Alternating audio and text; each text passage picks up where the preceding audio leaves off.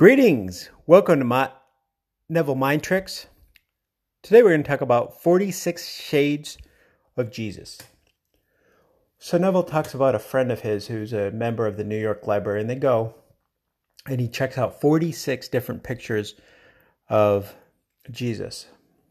And I don't know if it's microfiche or if it's posted on a wall, but he says he looks at this screen. There's 46 different renditions of what Jesus is supposed to look like.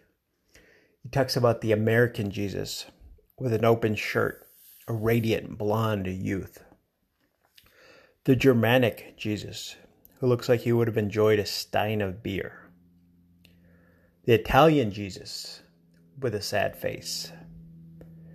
The French version that could have winked his eye at any passing girl. He says these were 46 different personifications of 46 artists of what they thought Jesus looked like. He goes on to talk about how people will get pictures and put them on their wall and worship on the outside.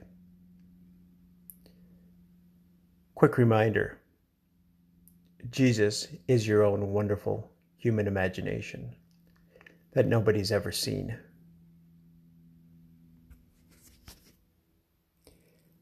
Now let us go into the silence and imagine better than the best you know.